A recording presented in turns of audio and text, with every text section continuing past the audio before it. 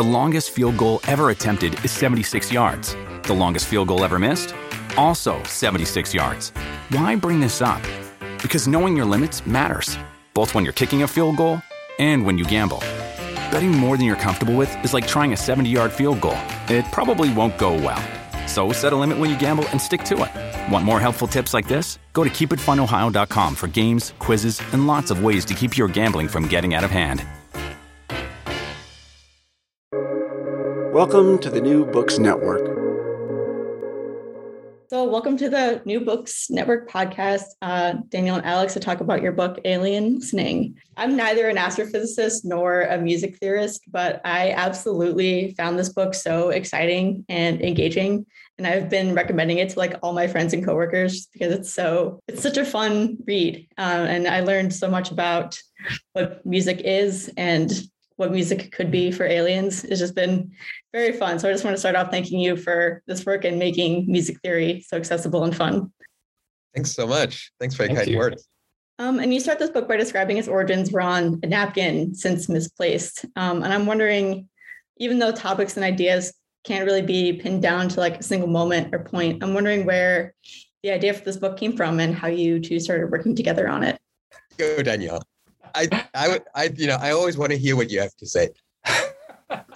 Well, I remember that we met at a conference. So I'm in Hong Kong and Alex is in the States. So we met at a conference in Canada, in Vancouver.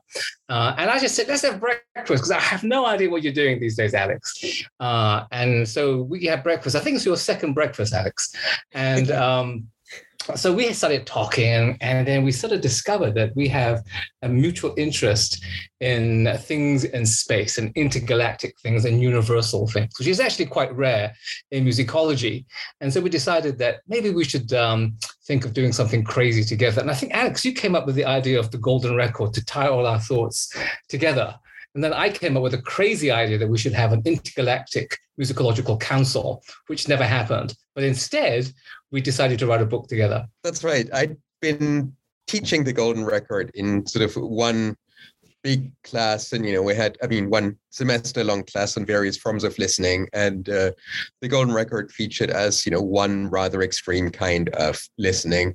And so, I had a 1-hour lecture on it. And I always thought that there's much more to be said about the topic. And so, after this conversation with Daniel, one thing led to another. And that's what came about. An intergalactic music council. What would that look like? I feel like one of the things I was wondering is, will my IMTE commitment form actually get to that Secretary General that you have in the book? We have a lot of humor in the book. So yes, there is a commitment form because we want everyone to be, music theorists. That's the most important thing. And so we want everyone to sign up for that. But obviously, if you sent it off to me, I would reply to you, but probably as Buzz Lightyear, because I think that's the address actually that I put on that particular form. I somehow imagine the council a bit like the cantina in the famous Star Wars scene. So, it definitely has to have music. I guess what were some of the issues and barriers that you see within like the music theory discourse? Because it doesn't seem like everyone is a music theorist. And that seems to be a big problem, like a big sticking point for you both in the beginning. Not yet. Not everyone is a music theorist yet. You just don't know that you are. And that's part of the book. I mean, there is one scene early on in the book about the state of music theory, and I think it's quite comical when I first, when we first worked out that chapter. That made me laugh.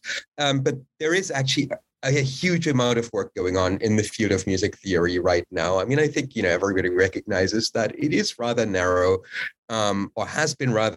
And that, people are really interested in moving the boundaries outwards. And so our book is kind of one contribution to those efforts. I mean, we do give the music theorists a very hard time in this book, because we sort of chastise them for not thinking about the cosmos, because music theory used to be all about the cosmos. It sort of shrank down into a kind of discipline that deals with very small group of canonical works. So we decided we wanted to blast that open. And so we were actually very rude, but we had a lot of fun being rude. So I hope all my friends are still my friends in music theory. That's the main thing. We'll soon find out. Yeah, I think that makes sense. I mean, I'm not, like I said, I'm not a music theorist, but I think, I mean, everyone and most people listen to music. Most people like music and like to think about music. So I think that that's like important, to like break that open and, help people be able to analyze the type of music and go beyond just what our human-centeredness is. And that kind of leads me to the question of like you point out that music theory and media studies in general are sort of very focused on humans, and that these things ought to be looked at using what we call like a flat ontology. Could you describe like maybe what that term means and sort of how we can sort of go back to that older cosmological sense of music theory, or I mean things in general even? Yeah.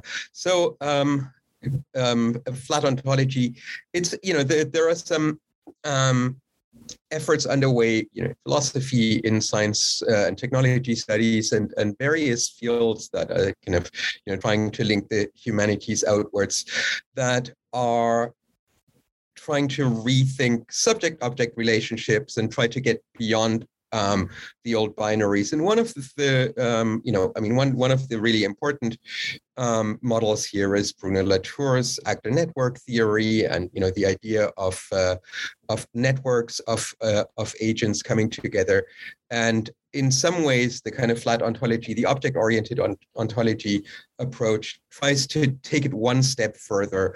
But the basic idea is always that traditionally you make distinctions between humans and objects, and the networking approach, whether it's with Latour or with O, is that we should level out those distinctions, and that doesn't mean that everybody is a thing. It can also mean that everybody has a certain element of life and agency, and so it's not that humans are being devalued, but the things that we normally consider to be lifeless are raised to the same level.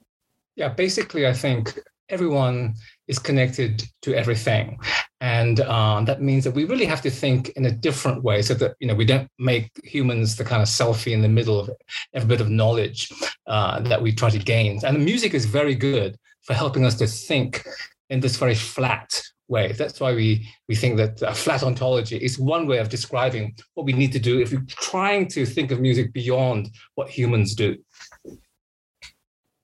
And if I can just piggyback onto that, because I wanted to get back to the point that Daniel raised earlier, a little bit obliquely, about music theory's tradition, cosmological tradition. Because the first music theorist is the mythical figure of Pythagoras, who was incredibly influential for the first 1500 years of the discipline, and then he went out of fashion. There are good reasons for it, but this ambition of the Pythagorean worldview, that everything is connected and that everything is music, because everything, for Pythagoreans, everything relates to numbers, as does music, as does astronomy, as does geometry and arithmetic. And so some of that ambition is what we're trying to get back to. What we propose in the book is a slightly different model. So rather than Pythagoras, we offer a model that takes its starting point with Penelope, Odysseus's wife, who sits at home waiting for her husband, and she sits at the loom and weaves a shroud. And that's sort of the image that we use for our music theory. Yeah, I thought that like music as a fabric was a very beautiful analogy. Like it's like weaving space-time together. It's almost like incorporating like general relativity, almost like the fabric of space-time, right? So I guess how how does that like metaphor and myth sort of break from like the previous theory of music using Pythagoras as the model? Well, Pythagorean music theory is based on harmonies, based on tuning. So it's about these very simple whole number relationships. So when you divide the string in half, you get an octave and so on. But we're proposing something completely different because the Pythagorean method is actually very restrictive. You basically only have very beautiful integer numbers that go to count up to 4. But in our view, music should be much more free than this. And we take as our starting point repetition. In other words, music is primarily rhythm. I think it's very hard to think of the music without rhythm, where it is possible to think of music without harmony. So I think the more basic aspect of music is rhythm. And once you're theorizing rhythm, you come up with a very different theory that looks something like this weaving of space-time that we talk about in our Penelopean theory, I don't know how you pronounce that word, of music, of the intergalactic music theory of everything. I think that's a good point. I think like you come to this point a lot in the book, but I'm just wondering, or maybe like as a good summary question would be like, why is repetition so central to music, and sort of what is the relationship of music to repetition, and sort of how does that like differ, or sort of like what's the role that difference can play in that? Yeah, this is really where the golden record comes in. I mean, the golden record is really the object that kind of ties our theoretical ideas together. And so just to recapitulate very briefly what happened in 1977, NASA shot a compilation of world music into outer space, pressed into the two sides of an LP that was gilded for protection against radiation and rust, and in its grooves, it has a lot of information. And one thing that was really innovative about the project was that they included sonified images, they included music from all parts of the world, they included words, messages from UN delegates and various other people, and all these different kinds of these different forms of expression were all pressed as sound. And that's, I say that in scare quotes because of course they're not sounds on the record, they're just wiggly lines, they're just part of the groove. And the problem that NASA never quite faced up to is what happens at the other end. I mean, they did about as well as they could, but in the absence of knowing what kind of, what species the recipients are, it's really hard to know much more than that. So what we have are just the grooves that carry data, and the data is in the form of frequencies, and frequencies are just repeated pressure changes in a medium like air, or perhaps water, or perhaps another liquid or gaseous medium. And so even at that level, you have repetition, because in order to create a musical tone, you have to have repeated cycles of frequencies. And so we got rather taken by this idea of how a different species, an alien civilization that is completely differently shaped than us, that has maybe different sensory organs, what they might be able to do with this information on the record. And listening with our ears would be the easiest way, but that's pretty unlikely that they come out the same way. So really all we have to go on if we want to reconstruct Earth music from the ground up is repetition at various levels. And so that, and we call the kind of temporal organization of music rhythm.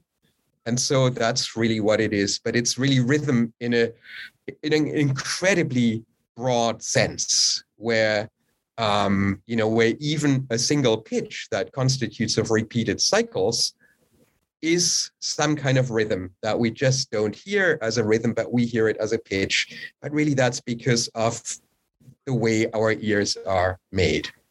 Yeah, the key thing for us is that everything in the universe does actually repeat, because everything has cycles and oscillations, because it's just the nature of time and how things persist. So the idea for us is that music, in some sense, is about how time is made coherent through a process of non-identical repetition. In other words, things repeat, but they always repeat differently.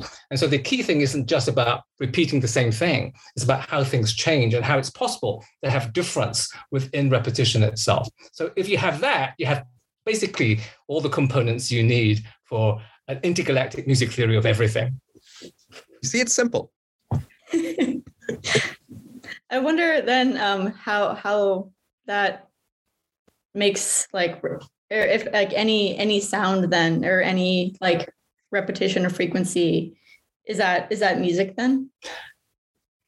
Yes, in one sense. I mean, we actually did a little analysis of John Cage's 4 minutes and 33 seconds, which is basically just 4 minutes and 33 seconds of audience noise, and anything can happen in that space. But we sort of kind of showed, we try to show how that's actually a form of music based on repetition. So in a way, what we want to do is to extend the how we define music.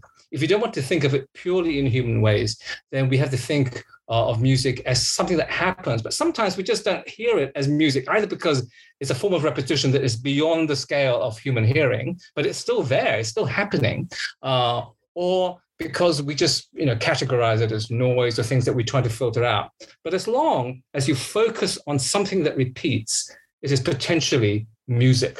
At least that's how we think about it. So it's not just sound, it is actually music that is happening in the world around us. Yeah, that makes sense to me. I guess you talk about how sort of how the music or the sounds and images on the golden record, without any sort of context, that maybe that sort of the music is loses its cultural context by not being tied to earth anymore. So that almost makes me wonder what's missing from the golden record, or an alien listening to the golden record, what are they really missing out on, or what do they have to sort of learn? You talk about anthropology in a sense, that they have to reconstruct human culture just from this one LP. I know that's always a really fascinating question. I mean, when they put together the golden record on Earth in record time, they did this in 6 weeks, which still seems superhuman to me. They were trying to be really good about representing Earth music, or really world music from all the parts of the world, in about as fair and equitable a way as they could, given all the constraints they had. And at the same time, one thing that I love is that the makers of the golden record really wanted the potential aliens to be music analysts, because music theorists, because they sort of gave little hints about how someone might approach a reconstruction of what was going on. And so one of the things that they were very keen on was to have multiple pieces by the same composer. And, they were very interested in both Bach and Beethoven, and that's part of their upbringing, that there is a certain bias toward Western culture, but I think it's relatively small, given that this was in 1977, but they put in multiple pieces by Bach and Beethoven because they were hoping that this would make a useful basis for comparison. I think that's how they put it. But of course, one of the things that's really interesting is that they assumed that the composer would be the unifying factor here. And that makes sense. That's how we normally think about music here on Earth. But of course, if you don't know anything about composers, about different musical traditions, that's a big leap. And there are other factors that seem much more obvious, is it a fast piece of music? Is it a slow piece of music? Is it, does it use high range, low range? Is it in multiple voices? Is it just one instrument?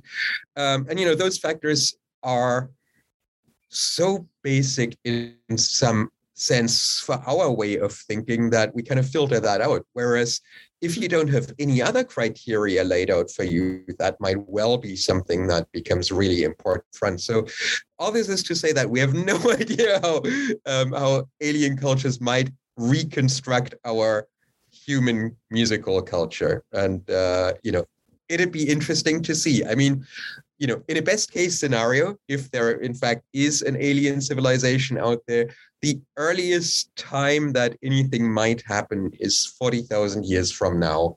So that would be long after Daniel or I are around to know what's going to happen. Or our species, perhaps. Or our species. Well, yes. They're going to come here and find your book and be like, oh, now I get it. yeah, that's right. Alien. Got it, man. It's amazing how basically culture kind of disappears. That's why we say the book is really about what music is rather than what music means. Because, once you go into the specific of meaning, then of course that's already lost the moment it goes into the kind of contextless areas of space. And so that's why we're focusing on repetition and the grooves of the record, as it were. And how can you construct something meaningful out of that if that's all that is given to you? But at least you would understand that there is intelligent life out there. Yeah, I feel like the cover diagram, detailing the directions and how to listen, seems so complicated as a human. I'm wondering what assumptions were being made about aliens in these descriptions and symbols, and maybe even what are the technological or physical limitations to the Voyager. I remember in one part of the book you talk one side of the record has images and the other side has music, and depending on how an alien hears things, maybe the image sounds like music. Or I'm just wondering sort of what assumptions are being made, and what are the sort of the limitations of the physical aspects of the golden record. Yeah, absolutely. I mean, in all likelihood, they wouldn't know the difference. It could just, those sonified images we hear as a low hum, as a buzz, because, they're sort of just little sounds and then little silences where in the Matrix you set dots and where you leave gaps. And so, our ears are constructed in such a way that we hear this as a kind of hum or a buzz. But who is to say that, for anyone who doesn't know anything else about music from Earth, that this wouldn't be some interesting kind of music? Or perhaps there are species out there who have sensory organs that automatically perceive those sounds as images. I mean, it's an unlikely possibility, but sensory organs can be constructed in all sorts of interesting ways. But yes, about the assumptions that are being made, it's just impossible to be careful enough. I mean, one of the things that has been pointed out a lot is the Pioneer plaque. So the previous mission that NASA sent out into outer space had a famous plaque on it with images, and it's quite iconic. I mean, most people will have seen it at some stage. It has a naked man who raises his hand and a naked woman standing next to him with an image of the spacecraft in the background. And NASA got into huge trouble for depicting nudity, and so that was one of the reasons why they moved away from pictorial images and decided to send a sound object into outer space for their next mission. But even in the Pioneer plaque, there was a thing that they did that they thought was so obvious that turned out not to be obvious at all. They had a little representation of the sun and the 9 planets. Pluto was still included at that time, with a spacecraft that was moving away from the 3rd planet, and that was clearly the Pioneer spacecraft that with an arrow from Earth that was indicating it's moving away from Earth. And that seems so basic and so obvious to all of us that it really doesn't need any further explanation. But then anthropologists pointed out arrows really don't mean anything outside of cultures that know what bow and arrows are. And so there are all these kinds of assumptions that we just, forget about because they seem so basic to our way of thinking. One other feature that a friend of mine pointed out a couple of weeks ago is that, the sonified images are arranged as a matrix, right? As a rectangle. And it's very cleverly done with prime numbers so that there are very few ways in which you can reconstruct the image. But then the basic assumption is that you would want to turn it into a rectangle. And that makes total sense on Earth, where all our images, or the majority of our images, are rectangular. We put them in frames. I mean, I have some behind me, and they're all rectangular because that's what a picture is. But there's really no reason why it should be rectangular, right? And we have no idea whether other civilizations would have the same kind of obsession with rectangles that we do. And there's no reason why they would have screens either that can play back these things. It's like we have to have some of the same technology already in order to have a look at those images. I think the wonderful thing is, this is Carl Sagan's team that sort of set up this brilliant idea of the golden record, is that they believe aliens to be better than us. I think that's a lovely idea, that they are actually superhumans, as it were, far more intelligent. And so really, this is a doddle for them. They can work all of this out. And I think that's the assumption that is being made. And it's a good assumption in a way, because if you're going to do this, you might as well, go for the best alien out there rather than for, a slug or something. Not that I have anything against slugs, but even though there was a slug on another planet, you wouldn't send the golden record, right? No, I think that's a really important point. I mean, the whole project is so hopeful and so optimistic, and especially against the time when it was created. The 1970s weren't such a happy time with, certainly in America, after the end of the Vietnam War, it's the height of the Cold War, and, nuclear war seemed like a near certainty. And, against all that, it's an incredibly hopeful project. So kind of getting back to the slug idea, like one of the critiques that you have in the book is like, why not start communicating on Earth with other species like slugs and dolphins before we move on to more ambitious intergalactic communication?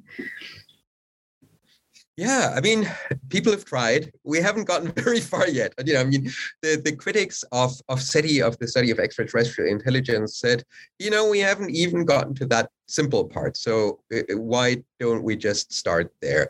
And again, it's sort of a question of attitude, right? I mean, there are some famous experiments. I mean, primates. There is Alex the parrot. There is there are famous series of experiments also from the 60s and 70s with dolphins. So, I mean, all this is relatively early on, I guess, and who knows where this will go. I don't want to give up hope yet. I think one of the nice ideas that we've learned from the attempts to listen to other species as if they were musical is that we have an amazing imagination as humans. So, for example, we would be listening to whale sounds, and we would call it whale song, and we have no idea, absolutely no idea what's going on, what it means, and what they're doing. But somehow it speaks to us still, right? So even though we have no idea what it is and what it means, it still means something to us. And it helps us actually think of whales in a different way. In fact, I think that record of the whale song actually helped save the whales in the 1970s from being hunted to extinction. So there is something about that non-communication, of that non-contact, or at least the kind of failed contact, that still allows us to theorize or think something about another species that can connect us, even though, of course, it's not a direct connection in any way. And in fact, we've probably misunderstood everything. I feel like that reminds me of, I think you're careful not to say that music sort of is a language even. Like the point isn't necessarily translating or communicating in that sort of languagey based way. But that kind of makes me wonder, like, what is the relationship of music like to communication? Like beyond repetition, or like embedded with culture or separate from culture, like what sort of like was like, yeah, that's over explaining myself, sorry. No, it's a great question. At the same time as the Golden Record was sent out in 1977, that was also the year when the movie Close Encounters of the Third Kind came out. And there's, of course, the iconic scene where contact is made, communication is made with music. It's and apparently Carl Sagan hated the movie except for that scene. And I think, there is, at the very basic level, there is a sense that deliberate communication is happening, right? If you repeat patterns, and on one level that's all that music is, then you are communicating, and you're creating a connection. Everything else beyond that becomes more complicated, but that basic fact is something that music does really well. And music is very scalable in this sense because, if you're just working in terms of different rhythmic patterns, you can scale it to whatever, your receptors need to, whatever bandwidth your receptors operate on, because we're assuming that different species have different bandwidths on the sort of spectrum of repetition. But I think one of the important things for us is not really to claim that music is universal in a way that is transparent. The key thing for us is we're trying to come up with a theory that explains how this might or may not work. What are all the different things you need to have in place? So yes, there's repetition, but at the same time, there's media, and media just creates a completely new thing, because every time music goes through a different media, it will change, and at the interface, things either connect or they don't connect. These are like filters that kind of scramble meaning in different ways. So making that handshake is actually extremely difficult to do. But if you miss the handshake, it doesn't mean it's a disaster. Something amazing can also happen. It's just not going to be a seamless transmission of one music from one species to another. So what we're trying to do is to explain that process. And in explaining that process, understand what music is and how it works. So if NASA or if SETI were to put out Golden Record 2.0, do you what sort of recommendations would you have for them? That's super hard. I know. I'm sorry. No. We've spent so much time thinking about that question. I can never come up with a good answer, because including one thing always means excluding so many other things. And, I want it all to go on there. There are certain things that people have pointed out that they didn't, certain omission from 1977. And so, there are some white gaps on the map of music. There is nothing from the Middle East. There is nothing from the Caribbean. And, we tend to think that those are important musical cultures that probably should be included. Then there are certain temporal elements in that, like hip hop rap is now a huge genre. It was sort of just bubbling up in various urban centers at the time, and it wasn't included. So I think those are some things that probably should go on the rebooted version. And then, everybody has their favorites. It's an impossible question. I think the important thing is, the Golden Record is just trying to capture a slice of time, 1977, because that's all you can do. And in a way, that's all we can do, because, of course, they didn't really have hip hop at that time, right? So, but now we can capture, if you want, 2021. But, every year will be different. There's no way we can get all that information across. But I think the really cool thing is they managed to do it on a record, on a mechanical thing. I don't know what we'd do today, because I think it's much harder if you were to send, a bit of digital data out into space for an alien to decipher. So that sort of sense of a physical object in space means much more than, in fact, our technology today, if you want to send that. Because I think we have sent all kinds of stuff into space, but it just doesn't seem so romantic or so meaningful because it doesn't have that wonderful object, that we've made that's being sent out there. They're playing our song. That is sort of like a time capsule, like that the golden record is a time capsule. And I guess, is any piece of music or is any piece of art even sort of like stuck in a moment? And like, kind of, if so, how does like the implication of like re-listening or repeating that event, be it a piece of music or art or a book? Does that question make sense? I don't know. Yeah, absolutely. Okay. It's a tricky one in a way, but I think, things that artworks or pieces of music that don't get any further because either it's really bad or it never got out. They're the things that remain in that moment. Right? They will never be heard of again. They will fossilize, and maybe they will be found in some sort of technological form in the future, if you're lucky. But it could just be lost. But things that repeat in any way will always time travel. That's the point that we're trying to make. And when things time travel, they always change because it goes through different media. And so in that sense, all music, all artworks in a sense, are like the golden record.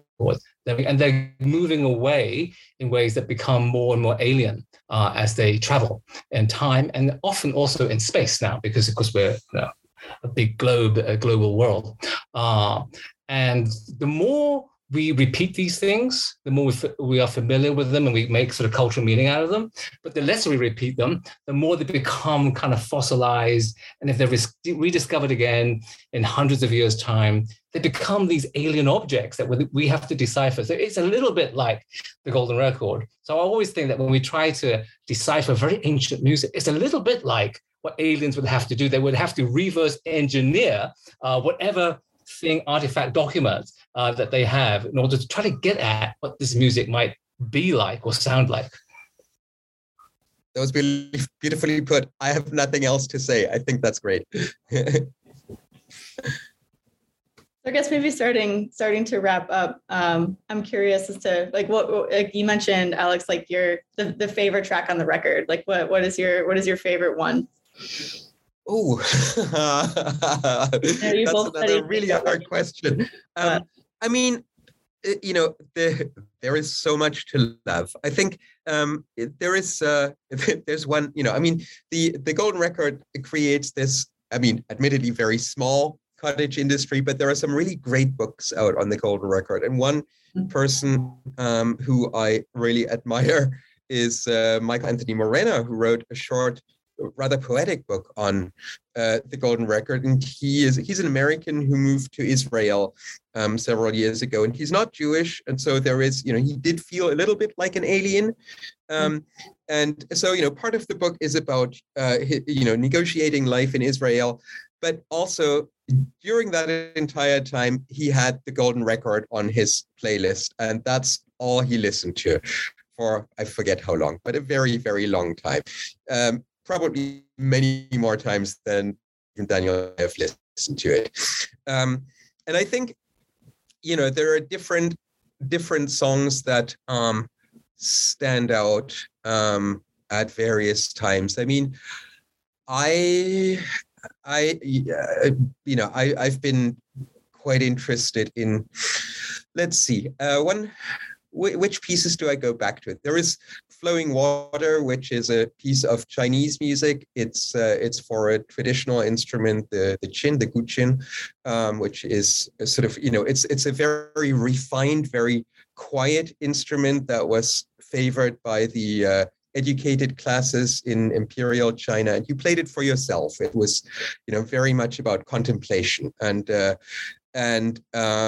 that's a piece that I go back to. It's also by far the oldest piece on the golden record. It goes back, I think, to the spring and autumn period, so very, very old. So in legend, that's when it was supposedly created by a legendary chin player. The first notated version that we have is still, if we want to go by the documented age, I think that's still in the 15th century. And so, even by that stage, it precedes all the Western music that starts on the Golden Record, that starts a little later with the English Renaissance. And so that's a piece I go back to for various reasons. I think, I think the Beethoven Cavatina, the last piece, is clearly the standout on this. And I'll let Daniel talk about that because there's a beautiful story attached to it. Yes. I think the favorite piece for the people that put the Golden Record together, and that would be the last piece that they had, which is Beethoven's Cavatina from one of his late quartets. And they made it very special because they also included on the other side, as it were, whether you have the images, an image of the score of this work and a little violin, and also an image of a string quartet. So they're almost three items there that are very closely interconnected. They wanted the aliens to really understand this. And this is a great piece of music, but it's also a piece of music that much loved by Anne Druin, who at that time fell in love with Carl Sagan. And so, in fact, they sort of declared their love for each other during the making of this record. And in fact, she also recorded her brainwaves whilst thinking of Carl Sagan. So, sort of love is in the air across the Golden Record. But this is very much their song, the Cavatina, in some way. And so having it there at the end with all this kind of photographs to go with it and so on is something very special for them. So it's really a bit of their sort of their love letter, as it were, in music sent into space. But I wrote a whole book on Beethoven's late string quartets. So of course that piece is also very special to me and to many, many people, because it's an extraordinary piece. But the main thing I think about the Golden Record is that the people who put it together all sat down and listened for a very long time to many, many, many, many different pieces of music. And they decided they would choose pieces of music that they all loved. So actually every single piece on the Golden Record is an amazing piece of music. And none of it is sort of chopped up. It's not an excerpt. It's a whole piece or whole movement they've included in there. So there's a great deal of aesthetic integrity, and that's the kind of love that's really in this record, not really Anne Druin and Carl Sagan, but there's just a love of putting their favorite music, the music they've been listening to in the most beautiful way possible on this most beautiful object. Yeah, I remember part of your book, you described sort of like the intimate act of making like a mixtape for like your crush. I think that sort of like what you both described there is that this is like very much a labor of love. Like we hope that whoever listens to it will catch those feelings. Absolutely. I think I think the idea of the mixtape is really important. It's the wrong medium, right? It's an LP, but at heart it's a mixtape because as you say, it is the labor of love. And what you do with a mixtape is it's a very intimate gesture. It takes a long time. It's hard work, and you give something very personal away about yourself and give it to the other person and open up to their interpretation. And that's exactly what's happening here. And of course, you travel with mixtapes. You put it in your car at that time, all your favorite music when you drive really fast. But I'm just surprised that people still know what mixtapes are. I'm thinking, wow, are we just talking to the wrong generation? But anyway, it seems that everybody knows what a mixtape is still. And I think it's a wonderfully nostalgic sort of format now. But it's so cool that they send a mixtape into space to send love to the alien. And I think that's the other important thing about the Golden Record. It's a completely non-violent gesture that we're sending out to the universe. I think the point that we make at the end is, well, we don't know whether the universe is a meaningful place of peace, but if you were an alien and you discovered this Golden Record, you probably think, oh yes, this universe is peaceful. I also love the pun that you make. You're like, oh, we come in like peace, like music piece. That got me every time. I love that. Sort of as a last question, at the linear end of your book, you have a repeat, but I wonder what the sort of like the next event has been for you, or like what new repetitions that readers could be on the lookout for you both. Or if it's a non-book, what's the next project? That's what I'm going to ask. Well, funny you should say that, because we are, the book only just came out, and I think we're still a little bit in recovery mode, but we are inching our way toward another topic that's equally big, but much less fun in some ways. It's about the question of the Anthropocene, and the question of what music's role is in understanding climate change. And we are at the beginning of this, but the question of temporality and repetition are also really important there. And that's where we are at the moment. Yes, we did think about doing a pop-up theory of music, Yes. harmony book, so the things popping up on the page, because we were thinking of all these crazy objects. But I think that we're going to put that on the shelf. So yeah, I think something like alien listening helps put Earth in perspective. And so when we're thinking about these bigger timescales, and the Anthropocene obviously is a kind of geological timescale, and thinking about objects rather than subjects, it sort of naturally leads us to think more about where we fit in these kind of biggest timescales, and these questions about climate change and our species and the role of music there. And once you have a much bigger concept of music, you can begin to think in this kind of way about the Anthropocene. But these are very nascent thoughts at the moment, which is sort of is emergent, let's put it that way. It may come together. But the great thing is, Alex and I have great fun writing, because we sort of push up each other into areas of craziness that we wouldn't normally do. But I think we should be more sober in this book. Yeah. Slightly more sober, just a slightly different tone. But yeah, so that's the plan anyway. Yeah, I guess we have to keep Earth around if we actually want to meet the aliens that get to hear the golden record. So that sounds like a good piggyback off of this book for sure. Well, cool. That's all the questions I had. Thank you both for taking the time to discuss this book with me. It's definitely a pleasure. That was Thanks so much. Thank you so much.